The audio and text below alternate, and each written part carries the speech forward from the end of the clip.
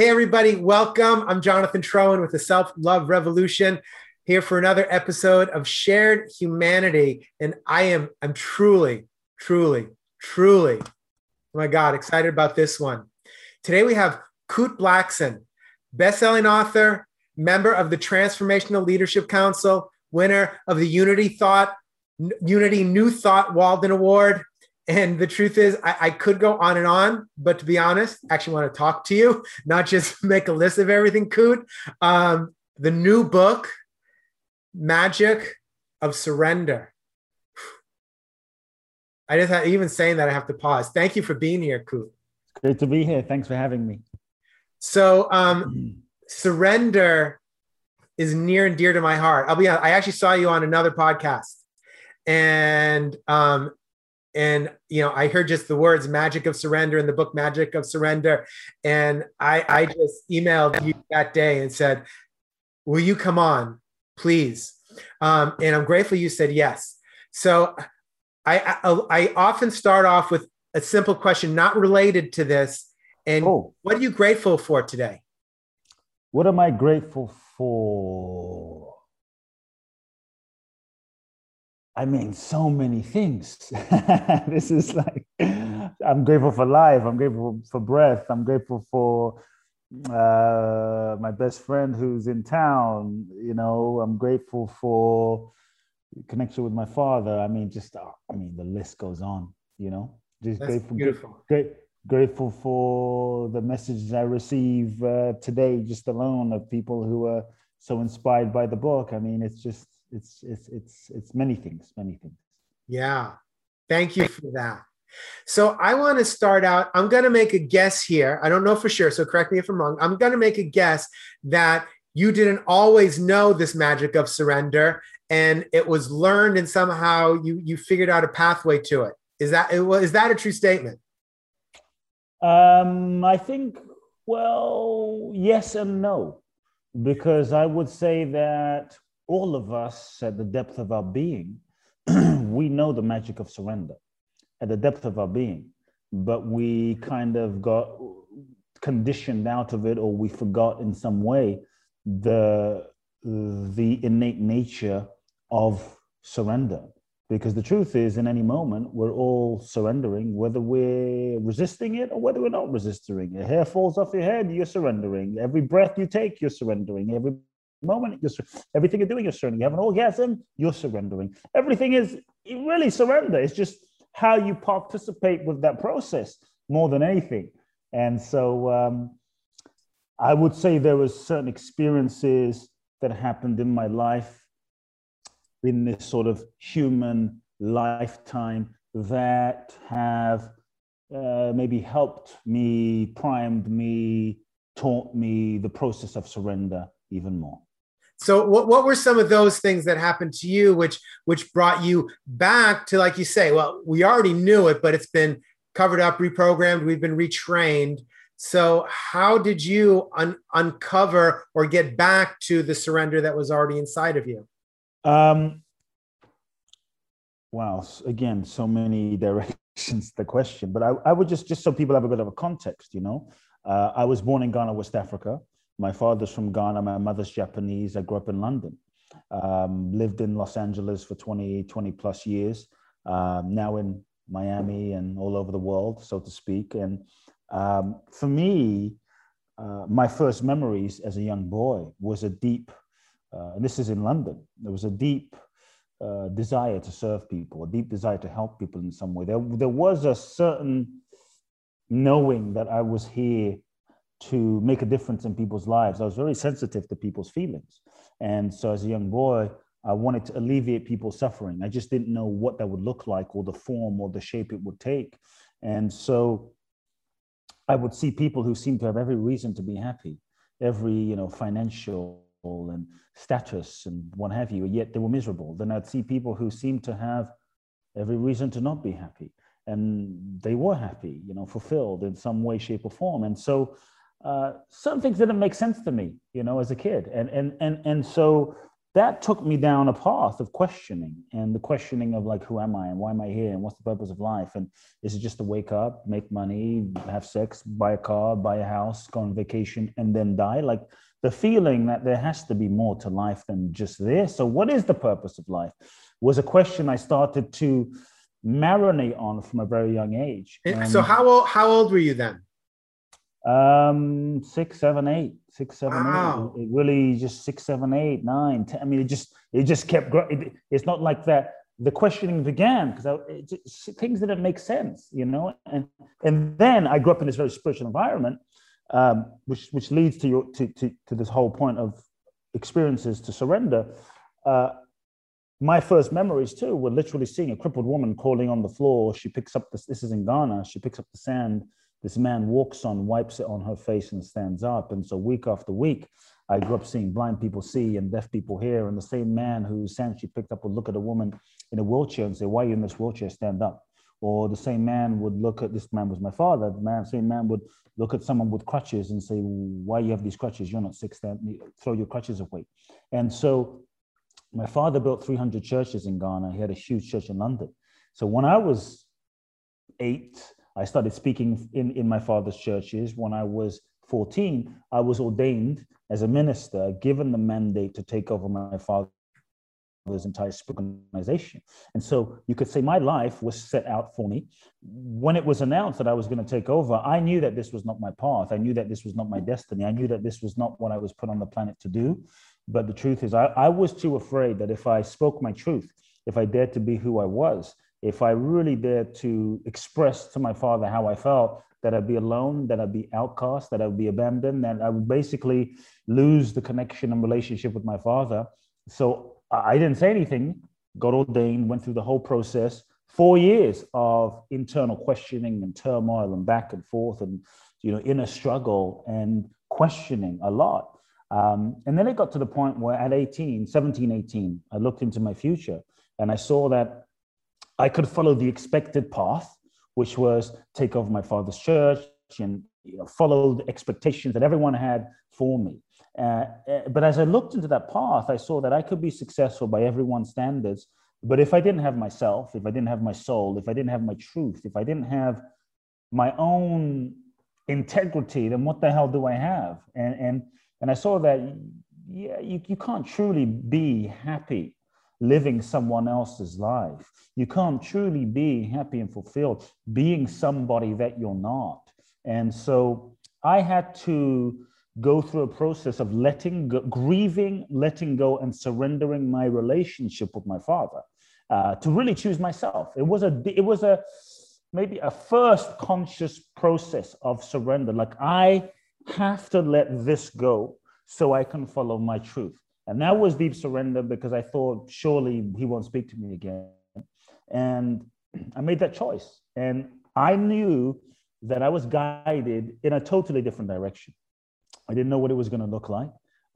Sometimes what your soul guides you to do doesn't make sense to your conscious mind, doesn't make sense to your logic. It's not logical, but it feels right. And I felt guided to come to America. I wanted to come to the US to find teachers and mentors and authors. All the people I read about in terms of the self-help and spiritual books lived in Southern California. They lived in Los Angeles, San Diego, Santa Barbara.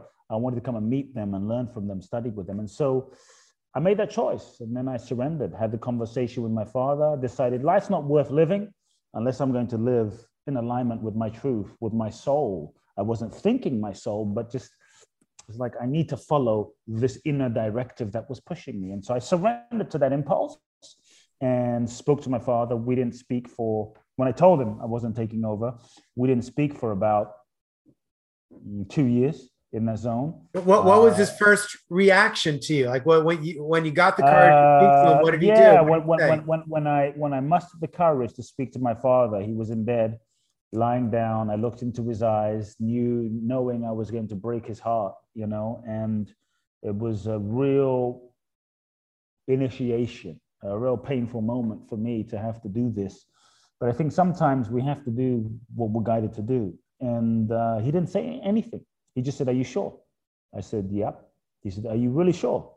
I said, "Yeah." I said, "Okay, We didn't really speak. We barely said it. We didn't say anything until I left, and we didn't speak for 2 years. And so I ended up winning. Just to give you a sense, I ended up winning. It would have been more. I don't know. It would have been easier if he just started screaming, but he just said nothing, which made it even harder. Made it even more difficult, made it even more painful. And so I ended up winning a green card in the lottery, a green card lottery. There's American government gives away 55,000 green cards in the green card lottery. I win this green card. That for me was an affirmation that I was on the right path. I really do feel that when we follow our truth, when we follow our authentic impulse, when we surrender to our soul and follow that, I really believe that that's when we're in the flow.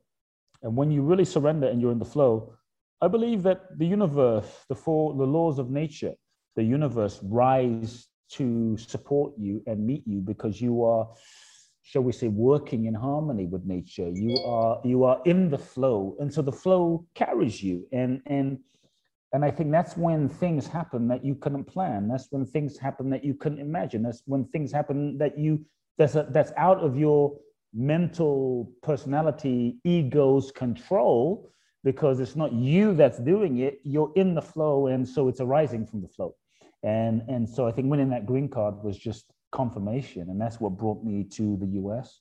That's what brought me on a whole journey over the last 20 years to this amazing country, to Los Angeles, the US, and started my journey from there. So when you decided that it's time for me to follow my truth and not do as just as I've been taught, did you know what your truth was, or you just knew it wasn't that and were kind of following a map that your soul was giving you, but you didn't know where it was leading? I didn't know the exact form. I just knew I needed to come to the US because this is where all the authors I'd read about were. And it just felt right. I mean, I was thinking of maybe I go to India because, all the Indian mystics and spirit, but it didn't feel right. It didn't align. And what am I going to do? Live in India, And so something just kept, when I felt into it, the alignment, the resonance, the vibration, the rightness felt like US, felt like Los Angeles. It just felt right. It's hard to explain. I think here's one of the things in surrender that we have to give up is the constant need to know. The mind has a constant need to know what everything means. Everything means. What does it mean? What does it mean? What does relationship mean? What does it mean? What does everything mean? And we're constantly projecting onto a moment what everything means. And I think in that constant need to know, it's a form of control, but we don't realize that we end up limiting our ability to be with what's actually happening. And we don't realize that just because we think something means something, it doesn't necessarily mean something. We're only able to perceive the accuracy of what something is, or decipher the truth of what something is based on the level of our consciousness, which is determined by our conditioning, which is wrapped up into our ego. And so the ego looks at something and interprets a situation or an experience to the best of its ability, but our ego's perception is not the total perception. And so many times our interpretation of reality is really, really limited in a certain sense. And so I think to truly surrender, move into the flow, we have to give up the need to know, the need to constantly understand, and actually learn to embrace the, shall we say, the unknown, learn to embrace the not knowing. When we embrace the not knowing and we live in that surrender, it doesn't mean you just sit there and do nothing. Like, oh, just sit there. And Kute says, don't know, I don't know, just sitting here. I've been sitting here for 20 years, Kute. That's not how it is. It means you feel the deepest truth in your soul. Where is the deepest truth? What's the deepest impulse? And rather than trying to filter it and convince yourself or process it through the mind, you listen and you feel like, yeah, this is what I'm called to do. This is the direction. And you align with what feels true. You align with the deepest truth of your being and you move in that direction. What I found is as you live and move in that direction, life starts revealing itself to you in the process of living life itself. And so surrender really is a shift. Rather than you pushing and projecting life, is really allowing life to lead you, allowing life to guide you, allowing life to show you, allowing life to reveal to you what's next. So you're not living from your mind. You're not living from your ego, because when even the best life that's lived from the mind and the ego is going to be limited, because the mind and the ego is actually a structured, conditioned process from the past. So what we project into the future is going to be just another version of the past. And so when we live in that surrendered openness, we're no longer limited. We're no longer limiting our future to something in the past. Now our future becomes a wide open, shall we say, field of possibilities that's like, now anything can happen. Now anything can, there's no limits to like, oh, did this. Okay, this is what the future is going to be. Now anything can happen. That's, I think, when the magic, the magic of surrender that I'm talking about, that's when the magic truly happens. And so I just, go ahead. Yep.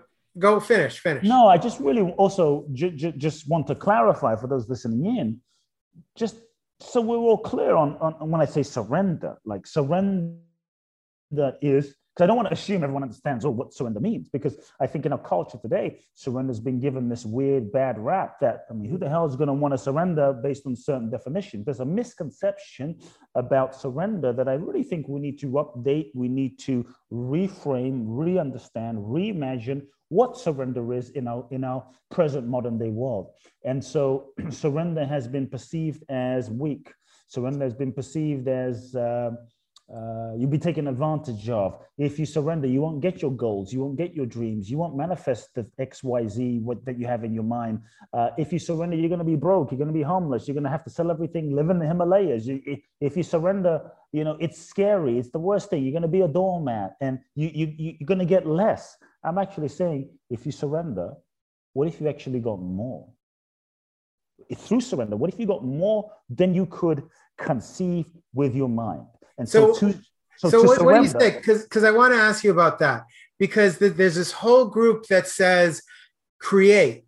Okay, if you think it, you create it. Okay, and you're saying let life lead you. Let life lead you. Let's talk. See, to surrender is to stop trying to control life. The idea of control, the illusion of control. We don't really control life anyway. You don't really control. We'll get into that in a second. So to surrender is you stop trying to control life, stop trying to fit life into your little idea of what it should be, stop trying to manipulate life and strategize your way through life. And when you surrender your idea of who you think you should be and the life you think you should be living, and allow the authentic nature of the impulse of life that is seeking to express to truly unfold. This is surrender. So yes, there is an idea of people that think, you got to make shit happen, man. You got to push. You got to make shit happen. You got to make your reality. You got to do you and make it and create and set those goals and make it happen and go after it. Now, I'm not saying you can't manifest a life that way. Let me be clear. You can. The psychology of achievement, you can manifest a life that way. But I believe it's an old, antiquated way of creating. 2020 was a year when we all thought we were in control. Who had all great plans for 2020? Gonna do this, gonna do that. We're gonna do, boom. What the hell happened to all those plans? Life just reminding us, hey, you people, you're not really in control. You think you're in control, but you're not really in control. Let me just remind you that you're not in control. We were thrown into a global transformational meditation on surrender. That's what happened. It was a spiritual evolutionary process for the awakening to create a phase transition in how we are, I think, being invited to live, which is in surrender. Look, as human beings, we try to control everything. We try to control how we're perceived by people. We try to control our body through exercise. We try to control our mind in meditation. We try to control God in prayer. We try to control our spouse. I don't know how that works. We try to control our children. We try to control our pet goldfish. We try to control how has that really worked for us? Has it really worked? Has it brought us joy?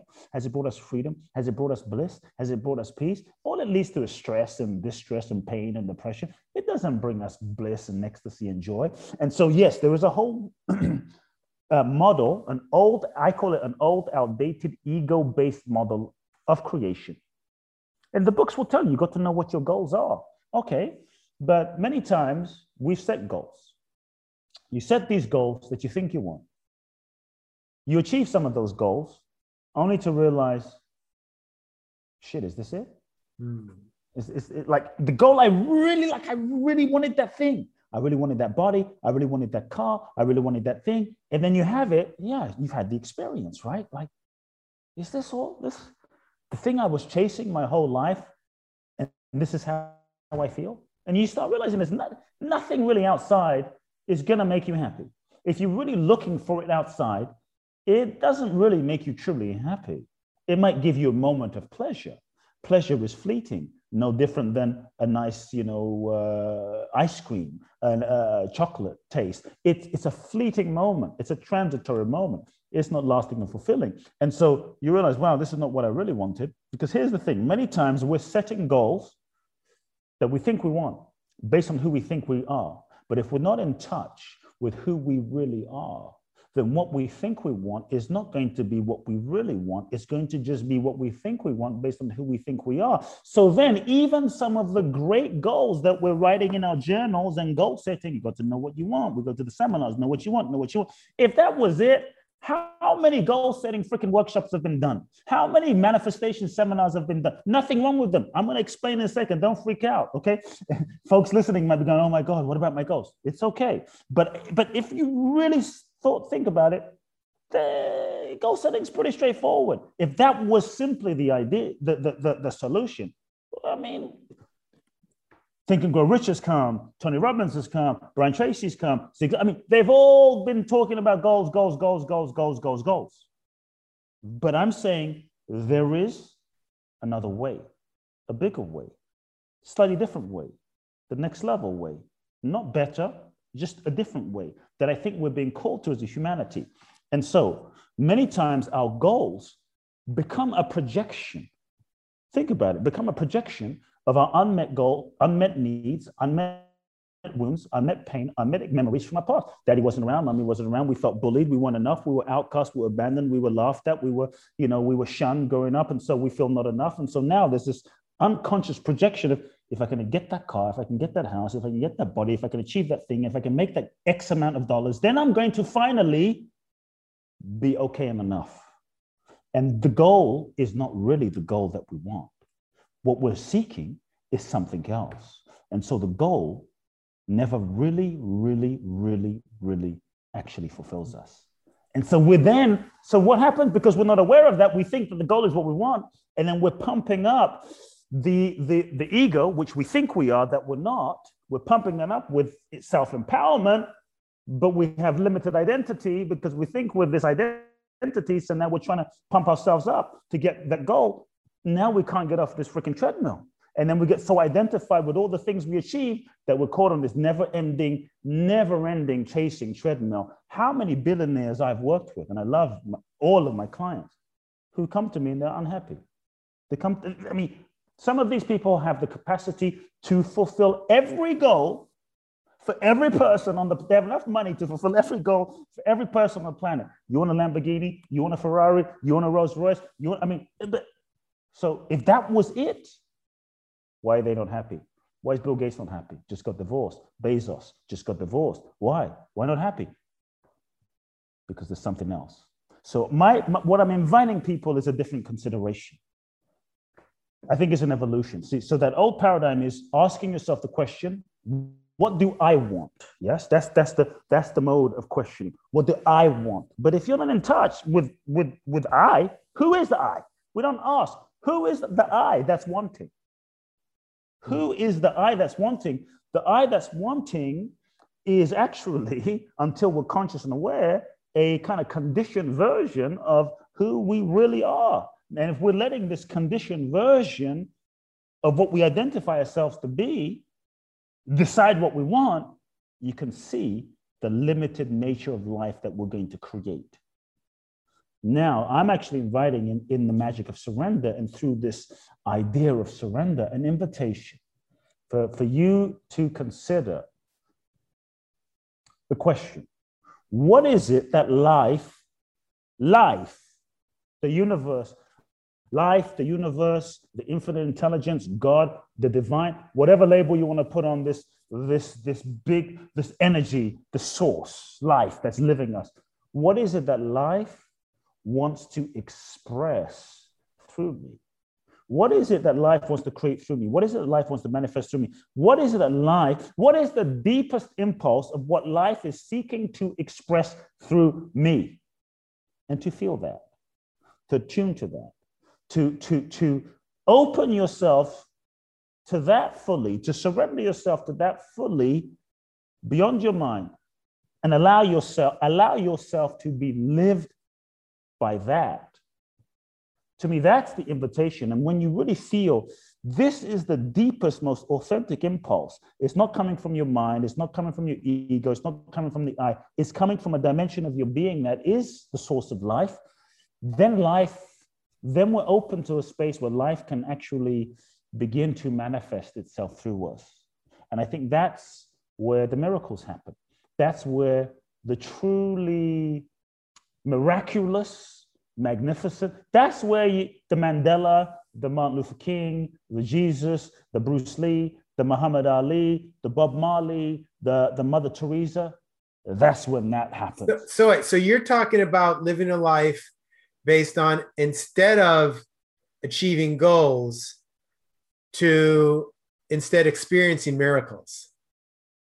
Yeah, I'm actually saying instead of goal setting, try soul setting, where you align yourself with your soul's deepest expression, deepest impulse, deepest purpose, and get the vision of what that is.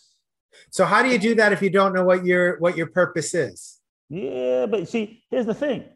A lot of us are trying to figure out what our purpose is, but if we're conditioned in our little, identity, then what our purpose is will also sometimes just be a projection, okay, of what we think our purpose should be based on our identity, okay. And I'll speak to purpose in a moment. And so we're not saying figure out what your purpose is. I'm saying feel the deepest impulse of what feels most true.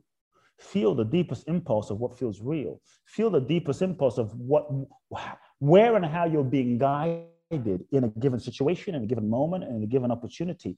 And as you feel that, like, yes, this feels right, you go in that direction. Yes, go to America. Go to America. That impulse felt right. So I said, okay, I'm going to America. Now I can set my goals. My goal now becomes to go to America.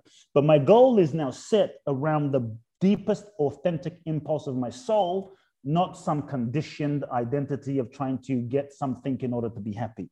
So you still goal setting, but goal setting and the mind is now a servant to the soul.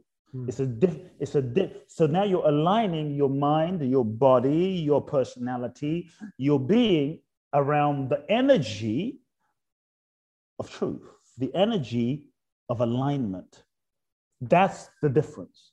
And so once you soul set in that way, you be still, you listen, and then you move in a direction. Then you can align your marketing and your resources and your money and your time and your actions and your effort. It's not like surrender just means do nothing. Now you take effort, but what you're efforting in is in the right, shall we say, the right direction.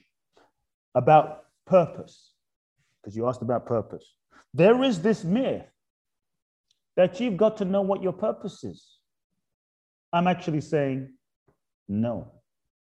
You don't have to know where you're going in order to get to exactly where you need to be.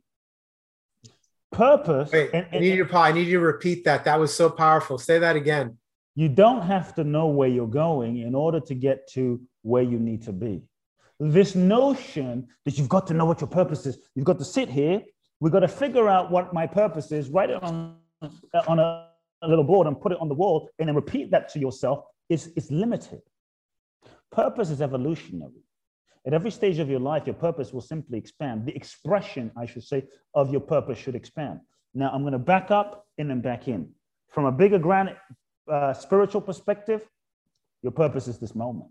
From a bigger, grand spiritual perspective, your purpose is this life right now, right here, right now is your purpose. From a bigger spiritual perspective, you're a soul that's incarnated into this human experience to learn, grow, and evolve, to realize more of your true self and your true nature. And life is a classroom for your soul's evolution.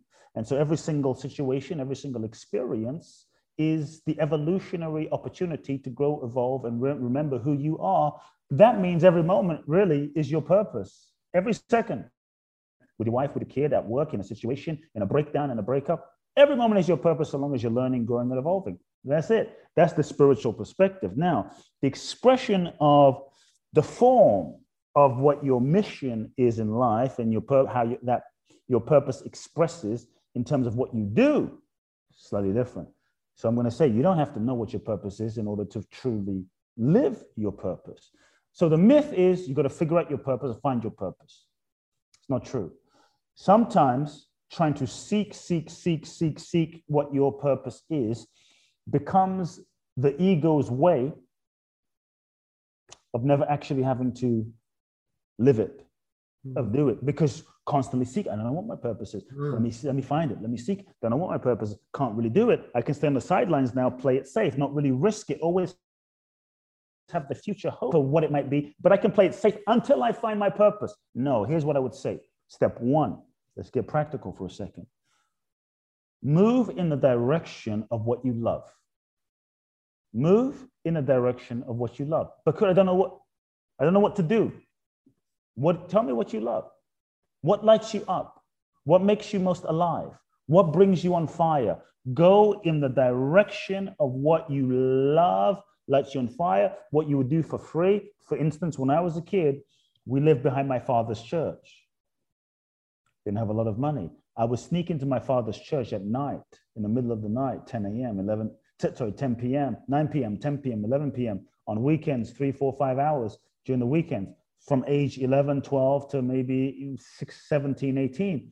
And I would speak to the empty chairs, no one around, pitch black, lights off. And I would give seminars speaking to the empty chairs, inspiring all the souls. There was no one in the room, but imagining souls, people like yourself, speaking, seeing their lives light up, inspiring them, walking up and down the aisle, talking, sharing my ideas, literally giving seminars for the empty chairs. But in my mind, there were thousands of people there. I was doing it for free. I loved it. And so, fine, what do you love? What lights you up? Go in that direction of what brings you aliveness. Your purpose is not to be figured out up front. What we're trying to do as human beings, we're trying to figure out everything from this perspective over here, trying to look around the corner rather than taking the step. If you go in a direction, take a step, life meets you in that moment. You take another step, life then shows you in that moment. You take another step, life then reveals to you. Life reveals to you the next stage of your purpose in the process of living itself. The challenge is we want to know what it is before we even take step one. But if we don't take step one, we're not ready for step two. But we want to know what step 25 is. But if we don't take step 2 or we don't take step 3, how will we be ready for step 4? And so take a step, take a step, take a step. Life reveals itself. And then what I find is you end up in many ways living into your purpose. And maybe a year, 2, 3, 4, depending on how long it takes, you look around and you say, whoa, I'm actually living my purpose right now. Could Oprah, okay, the great, anyone heard of Oprah? I mean, could she we all know Oprah. We all know Oprah. Could she have planned and imagined that right now at age 60 or however old she is, she would be perhaps the richest, African-American woman in America, if not the world, self-made, media mogul? I don't think so, but she loved communication. So she went and said, I'm going to be a news reporter. She went in the direction. She couldn't have planned that, but she went in the direction. As she went in the direction, she started communicating. but she had too much compassion. She would cry reading the news. They had to fire her. They're like, you can't cry reading the news, young lady. We've got to fire you. So they gave her a little demotion to a simple little a channel doing the news in one station. I think it was in Baltimore. Forgive me if I'm wrong, but I think it was in Baltimore. They gave her a TV talk show, said, you do that little thing over there. They thought they would get rid of her. Ratings blew up because she could tell stories and be compassionate and cry, and people loved that connected with people, that led to more stations, syndication. Boom, the Oprah Winfrey Show, global, national, global, worldwide. Here we are. Take a step. Take a step. So if the idea is to take these steps, allow life to lead us, do you believe that we don't know it, and it's okay we don't know it, but that life has a destiny for us, that if we let life lead, life has it planned out for us where we are going? Life, I would say life has an intelligence of its own. And life has a intelligence not for us, but for itself. Because we are not separate from life. And the greatest mistake and source of suffering is the illusion that you are separate from life. You are not separate from life.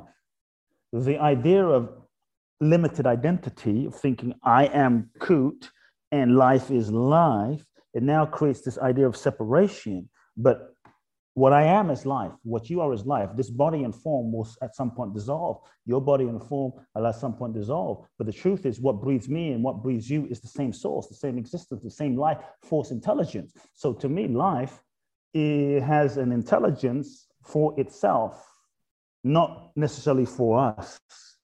What I'm saying, there's no separation.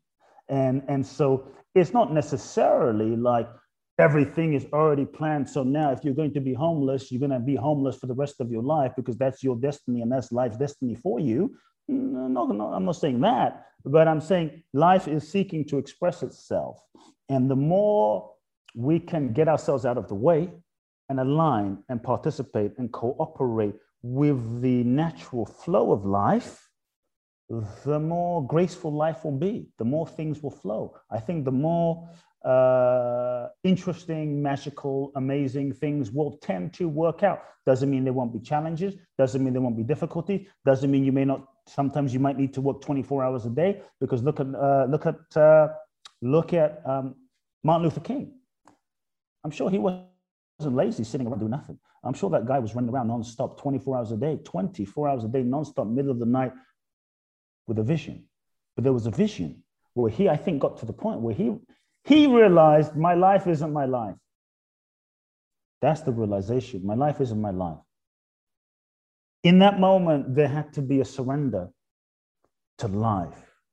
And I think, and again, I'm getting a little out there in this moment, but I think it's coming up. I think there is a great freedom and a great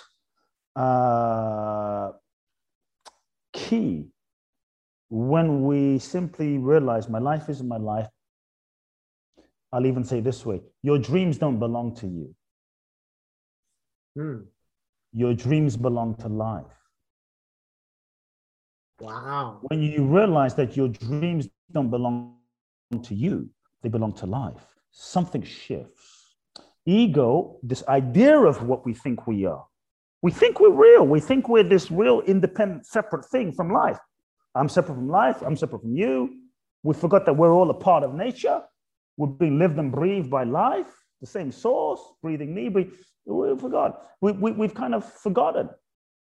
But if your dream doesn't belong to you, it belongs to life, and it's not yours. And your job becomes to say, okay, I feel this thing. Let me say yes to it. Then you get yourself out of the way. And if it doesn't belong to you, it belongs to life, then life has an intelligence that knows how to fulfill itself and how to fulfill the dream, right?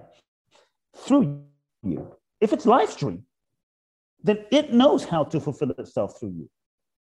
We could say, does life know how to fulfill itself through the mango? Of course. Yeah. Does the mango going, oh shit, how am I going to become a mango? Oh my God, I'm gonna be a mango. But the mango is a seed. You're a seed, I'm a seed, we're all a seed of consciousness. But we forgot, mango is a seed, there's a seed, intelligence in the mango. Life knows how to fulfill itself through the mango. Life knows how to fulfill itself through the pineapple. Pineapple's not going, I don't want to be a damn pineapple. I want to be an apple. I don't want to be an apple. I want to be a kale. It's just life knows how to fulfill itself through itself. And so when we get ourselves out of the way and say, okay, the dream doesn't belong to me, it belongs to life. Then I just have to get myself out of the way, say, yes, show up and do my part. And say, okay, life, use me. I'm willing to be used by life. Use me. That was what all of the great ones said. Jesus, Buddha, Mother Teresa, even Muhammad Ali, even Mandela. Use me, life, use me. If we look at the prayer, of all the great ones, whether they were religious, spiritual, at some point they were like, even Michael Jordan, in his great moments, maybe not a conscious thing, he was no longer playing. When he was playing, he was being played. Even Michael Jackson would talk about in that moment when he's dancing, I am no longer dancing, I'm being danced. He's being used. That's when the greatness happens. That's when the magic happens. And so when we realize that your dreams don't belong to you, they belong to life, you get yourself out of the way, and then life starts using you. What life can do through you is more than anything you can do on your own. And so when you surrender to life, you tap into an infinite potential that you won't be able to know what that will be in this moment because it's beyond your mind. That's where the miracles are. That's where the magic is. That's the invitation I'm inviting you in the magic of surrender, this concept to open to more. What's the more? Let's go to the more. Let's not put limits on life. Life has been around for billions of years. You and I, we've been around 50, 60, 30, 40, 20. Okay, maybe someone listening to this conversation 150. Fair enough. But at most, life has been around billions of years. And so it has an intelligence. Right now, you and I, we're sitting here, we're breathing. I haven't heard you say, shit, in this interview, I'm a little concerned how I'm going to breathe. How I'm going to breathe and speak to you at the same time. How is it going to happen? We have to breathe. We have to do a special breathing, technique. Let's breathe. You're just having a conversation, scratching, laughing, sitting there, breathing. And here we are, just flowing. You're being breathed. I'm breathing. You're breathing hundreds, if not thousands of times already since the conversation started. It's just happening. Or how am I going to breathe if I don't breathe? See, the ego, what we think we are and what we identify as ourselves, always wants to be in control. Because being in control and being the one that manifests and does, and it's like, I'm the one that does everything, gives it a sense of existing. To surrender for the ego, which isn't really real, it's just the perception of what we think ourselves to be based on past experiences, pain, experiences, challenges, memories, accumulated together. We identify that. Me, conditioning, right? To surrender for the ego is terrifying and scary because the sense of, oh shit, if I'm not the one doing everything, which is how I keep myself feeling like I'm existing, then who am I? And so surrender is a little bit scary for the ego, but it's the invitation. How do we do that? So for many, it's so scary that I can't take that first step because I've been told my whole life, you're in control. You're in control. Take control. And I hear, okay, surrender. Whoa. Well, this story seems a lot more peaceful. I'm in, but I'm terrified. Great. So you're terrified. So number one, let's just be with that terror. Let's just sit with that terror. Let's hold it. Let's embrace it. Let's be with that terror. Let's hold that terror. Let's love that terror. Let's just be with that terror. We feel the terror like, oh my God, I'm gonna lose control. I'm gonna like let surrender. Oh my God, who will I be if I let go of control, because I'm always the one controlling, and then we start controlling again, rather than just let me be with the terror. Here's the terror. Let me just sit with the terror. Feel the terror. Embrace the terror. Welcome the terror. See what happens when I'm just with the terror. We don't really know what happens when we're with the terror because we're so busy avoiding the terror, you see? We drink it away, sex it away, drug it away, distract it away, whatever it is, so we don't have to be with the terror of I'm not going to exist. And so when you can be with this terror, not judge it, not change it, see what happens.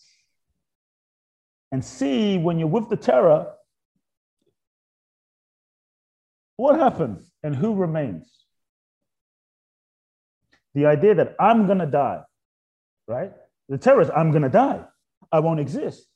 So then we have to then step back as once we're with the terror. Okay, here's the terror. Then we need to ask ourselves, now we're in relationship with the terror. Who am I? We don't really ask ourselves, who am I? We're so busy like, I don't want to die. But who am I? What am I? Let's look at it. Because if we really look at this thing that's like freaking out of it, if we really look at it, there comes a moment as you're really observing this thing that's freaking out, trying to attach and resisting, right? Ego is resisting. You start realizing that that's not you. But you have to observe and look at it. Because if you can observe it, watch it. There's space. If you can observe it and watch it, you see that what's watching it? If I'm watching it and I thought this was me, then what's watching? So who am I? So we have to start asking ourselves the question, being with, not just intellectually making notes and asking ourselves the question, but being with, embodying, who am I really?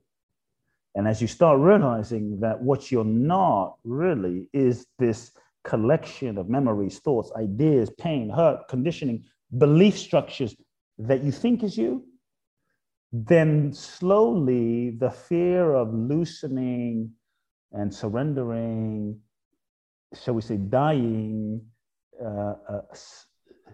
starts to fall away. And it gently like, oh, that's not me. It's like if we said, okay, take off your blue shirt. You wouldn't, like tonight when you go to sleep, take off the blue shirt. You don't start screaming like, no, don't take off oh my God. It's not like that. You're like, okay, take it off, because you don't identify that as you. But if your whole life you were told, Jonathan, you are the blue shirt. Blue shirt is you. This blue shirt, if you were told by your parents that was you, you would not take it off. You'd be showering with this, it'll be smelly as hell, but you'd be wearing this blue shirt because of your attachment to it. We've just become attached and conditioned, reinforced by our parents, reinforced by programming, reinforced by society, reinforced by media, reinforced by television, reinforced by social. This is who you are. This is who I am. This is who I am. This is who you are. This is who you are. So we have to start questioning. Is this me? Is this me? Is this me? Is this belief me? Is this idea me? Is this identity me? Is it really me? And that's when there's some space that starts developing and a whole different kind of freedom that starts to, shall we say, expand.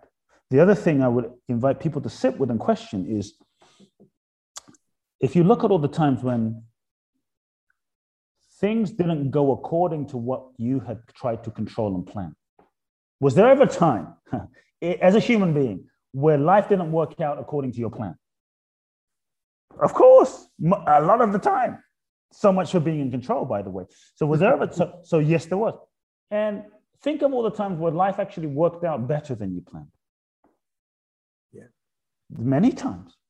And even when things didn't work out better than you planned, and they worked out maybe what you thought was worse, in that moment, you weren't able to see the whole picture. But if you looked at, for instance, if you didn't break up with that person, you still be with that person. I'm just making up the story, no, not you or me. But if you didn't break up with that person who you really wanted to be with, you would not have met the person you ended up with and have your kids today. So was that breakup terrible? Was it bad? Should it not have happened? Should we?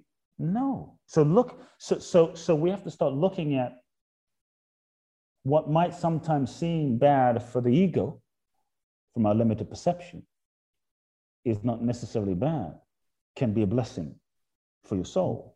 Let's look at Mandela, 27 years in prison. That's 27. We've been in a pandemic 1 year, 2020. Times that by 27.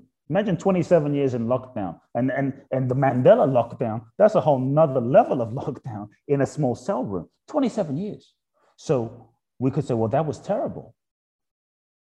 What if it didn't happen? What if he was free? What if that didn't happen? We have to ask ourselves, would he have become the Nelson Mandela? Had he not been face to face with himself for 27 years, would he have developed the vision, the ideas, the depth of compassion and forgiveness he must have had to go to not want to shoot himself and everyone around and hate people? 27 years in a jail cell? Wow. Would he have developed that level of soul force had he not spent that time in prison? Should he have not spent that time in prison? So what can sometimes seem not great can be beautiful. So we have to be willing to stop trying to think we know what something means, step back, be open. And I would say, here's a key: live curiously. Curiously, rather than constantly. See, we're meaning-making machines as human beings. We're constantly projecting onto the mind. This is what this means. This is what this means. This is what this means. But we don't realize we're limiting what it actually is based on the meaning we're putting on it. We're not, the moment we say this is what it means, we're not really open to maybe it means something else. Mandela's in prison. This is the worst thing. Maybe it's the best thing. Maybe so rather than attaching to an idea, see it for what it is, but stay open. So how do we apply that to social justice today here? Because it's obvious in the United States, around the world too, but we're here in the US, that it's pretty messed up as it comes to social justice, racial justice. And I think there's this idea that if we surrender, we're saying it's okay. Obviously, a lot of changes need to be made. So how do we balance well, let life lead me versus this is really messed up, and how do we appropriately take a stand? Did Martin Luther, I'm going to ask you one question to answer that. Did Martin Luther King make a difference in terms of civil rights and racial justice on the planet?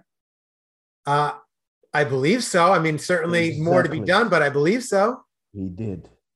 It's fair to say he did make a huge difference. Yeah. The world would be a different place if he didn't take a stand. He let life lead him. That's what letting life lead you looks like. He didn't want to be the head of a civil rights movement.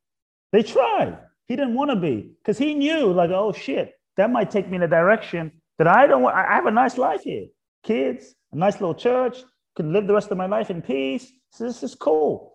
But we want you to be the leader, the front man. Finally, he had to surrender to the deeper impulse and say, you know what? There's more that has to be done. My soul is guiding me in this direction. I have to answer the calling. And he answered the calling. He let life lead him. And this is the difference he made. So surrender doesn't mean you sit at home, you let someone be a doormat, you sit at home, you don't respond to the call. Surrender means you feel the deepest call in your heart and you follow that direction. And that might lead you to go protest. That might lead you to write a blog or an article. That might lead you to go fight on the street. That might lead you to speak up and make some phone calls, you know? That might lead you to go vote. What I will say is it will look different for everybody, you know, because everyone has their own purpose and unique path and a unique way that they're called to do it in this lifetime. There's no one person that's the same. So I don't think we should project what it should look like. But what's important is we feel the deepest authentic truth that we feel. That might mean you make that TV show that's going to be difficult. That might mean you speak on that podcast topic that's going to be challenging. That might ruffle some feathers, but you know your soul is guiding you to do it, and you let life lead you. So letting life lead you doesn't mean let's just go with the flow and wherever the path of least resistance. It means go in the path of most alignment. And whatever the path of most alignment is, you go there. And sometimes it might mean be quiet. Sometimes it might mean be fire. But it means you follow what's true. Does that make sense? Yeah. So you follow what's true. But I do want to say that if you really want to make a difference, I just want to add a piece in terms of social justice. I do think it's important. There's many things in the world that needs to change, but there's two things I want to say. Is spiritually, we have to also understand the nature of the world. This might trigger some people, but I think it's important to say. We have to understand the nature of the world. We live in a three-dimensional universe. This is 3D. This is the realm of duality. It's just the way it is. Up, down, black, white, male, female, yin, yang, good, bad, positive, negative. It's physics. It's the Tao. Rich, poor. It's the Tao. Plus, minus. It's the Tao. It's the wholeness. It's the yin and yang. And so if you're looking for perfection in this domain, doesn't exist here. It doesn't exist in this domain. That doesn't mean we shouldn't try to be more loving. That doesn't mean we shouldn't try to be more kind. That doesn't mean we shouldn't try to be more empathic. That doesn't mean racism is okay. I dealt with it many days in my life. Doesn't mean it's acceptable. But what we have to realize is there's gonna be no utopia in this physical dimension. It's not meant to be. It's not the realm for why we incarnate here. When you understand the spiritual reason for why you incarnate into this human experience to learn, grow, and evolve, and part of how you learn, grow, and evolve is through friction, part of how you learn, grow, and evolve is through challenge, part of how you learn, grow, and evolve is through lessons, then you can shift your relationship with the physical 3D dimension so that you're no longer fighting the way it is, you understand the way it is. Then when you take a stand, you're coming from a place, when you come from a place of, shall we say, internal freedom, when you come from a place of more inner neutrality, when you come from a place of understanding the Tao, the yin and the yang, when you come from that place, then when you go to affect change, you don't reinforce the duality and the energy of the old. You don't reinforce it. You're able to show up as a space of love, still protest, still speak, still, change the system without causing more, shall we say, energetic karma or damage. Because you don't come from a place of judgment. So the world is duality.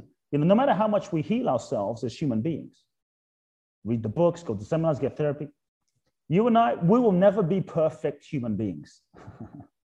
It will that's not the goal of spirituality. It's not the goal of therapy. It's never going to happen because there's not even, I mean, I wouldn't say Jesus, not even the Dalai Lama is perfect. Not even Mother Teresa is perfect, you know, and they're pretty damn amazing people. Not even Mother Teresa is perfect. The personality is not meant to be perfect, and that's beautiful, and that's okay. Grace, light, the divine can still shine through us if we're willing to surrender and be used. So when we can accept that there's going to be war, I'm not saying we can't work towards lessening. There's going to be some war. There's going to be, you know, crime. Will we get to a place where there's like zero crime ever on this three-dimensional domain? Probably not. But this is why it's called 3D duality, planet Earth. Other dimensions of existence that I haven't been to, you know, maybe from where we came, it's all utopia. You know, we're all hanging out, kumbaya, just oneness. Cool. But that's not where we incarnated into the soul school called life. When we realize that, there's a freedom to then say, okay, I can take it seriously, but not take it seriously. But take it seriously, it's like a movie, you see, but not take it seriously. But take it very fucking seriously, but not take it seriously. But take it seriously. Which is it? It's both. It's the and. The freedom is not in the either or, it's in the and. The last thing I'll just say about this is that just a piece is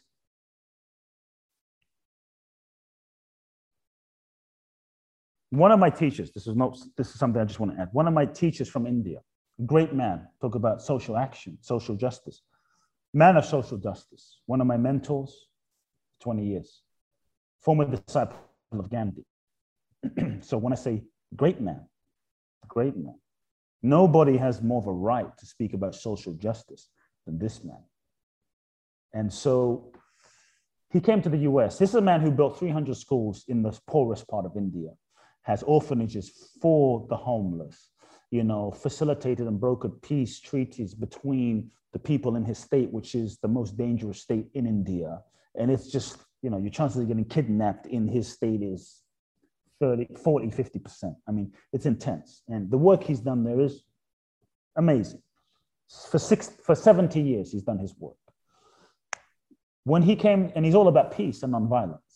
When he came to the US to see me, came to the US to visit me, this is back in the end of Bush era, right? George Bush era. He came to see me and he said, we went to a peace rally because they wanted him to come to speak about peace. I took him to a peace rally. You know, this was in the days where everyone hated Bush. Don't know if you remember those days. Everyone hated Bush. Screw Bush, we hate Bush. And so we take him to this peace rally. And he looks around. I say, are you excited about speaking? He didn't say anything. Dwarkoji was his name. Everyone's like, I mean, a lot of ferocity, anger. First thing this man, he stands up and he says, taught me a lesson. He says to the whole crowd, very gentle Indian accent, do you love Bush? Do you love Bush? Do you love Bush? Everyone's like, we hate Bush. It was such a moment. It's like hate cannot bring peace. Hate cannot bring peace. If you want to bring peace, you must love Bush. You must see his soul. You must see his divinity. You must see his godliness. Yes, you must change the policies. You must vote. You must do whatever, step 1, 2, 3, 4, 5, but not with hate in your heart. Because if you hate Bush and you overturn Bush, you will just create another system that is another version of the opposite. You must love Bush. Change the actions, change the policy, but love Bush. And so if we want to do our part, I think to really make a difference on this planet, it's not enough to just change the world out there. We need to change the systems out there. Shit needs to change. I'm in full agreement. That's a given. I don't even have to go into some of these things that need to change. You know what they are. It's pretty obvious in the last year. It's obvious. I'm on board. But if we just change that and we don't change what's in here, we don't change the internal racism, we don't change all of the internal ways that we are terrorizing ourselves with our own self-hatred, with our own, not just police brutality out there, which needs to change, but the brutality, we are so brutal with our own consciousness and selves every day, torturing ourselves every day and night, rioting in our own hearts. We're not able to change that because the world is a mirror manifestation of our consciousness. The world is a projection of the collective consciousness of all of us combined. So if we want to bring peace out here in the world, we must at least do our part, because we can't change the president, we can't change the government, but we must do our part to bring this peace in our own heart, to love ourselves, to accept ourselves, to honor ourselves. Then we can honor those around us and honor our brother and our sister, and honor our neighbor, and honor. We can do that. And I think we can start, one of the places I think we can start is to surrender to, okay, what can I do? Let's just start by doing what we can, where we are, with what we have. So when people finish watching this, what's the first thing you want them to do right now? Wow. To begin this practice of surrender. You know what? This is not exactly a practice of surrender, but I think it can make a difference. If there's someone you need to forgive, if there's someone you need to make amends with, if there's someone you're holding a grudge towards, if there's someone we want to bring peace to the Middle East, but we're still pissed off at our sister. It's not going to work. We want to help, the people from another community, but we haven't called up our uncle in years because they pissed us off. Who do we need to forgive? Where do we need to make amends? What do we need to take responsibility for? Where are we out of integrity? And I would just invite us to have the courage, the humility, and surrender. To say, okay, how can I do my part to clean up my side of the street, my side of my consciousness? What do I need to do? But they haven't apologized. We've got to surrender bigger than that. But they haven't. Let's do our part. And so I would say, pick up the phone, make a phone call, forgive, speak. Doesn't matter what the other person does. They may respond, they may not respond. That's their deal. Do it because it's the right thing to do for you. Set yourself free, do your part. If they respond or they don't respond, that's up to them. And I think then we really become the change that we seek in the world. I would say, let's start there. Take an action, make a phone call, write a letter, make amends, bring some healing. Wow. Thank you so, so much. The book, The Magic of Surrender, Kute Blackson, thank you so, so much for being with us today. Thanks so much. Yeah, if it's okay to just direct people to the website as well. Yeah, please do. Where do you want people to visit? Yeah, themagicofsurrender.com. I think free gifts are still available. Obviously, it's available on Amazon. Also, my website, kuteblackson.com. And also, if people are ready for another deeper dive, boundlessblissbali.com, www.boundlessblissbali.com. Thanks for having me. We'll have all the links available for you. They'll be written there, so you can just click away. And yeah, this has been amazing. Thank you. Thank you for having me.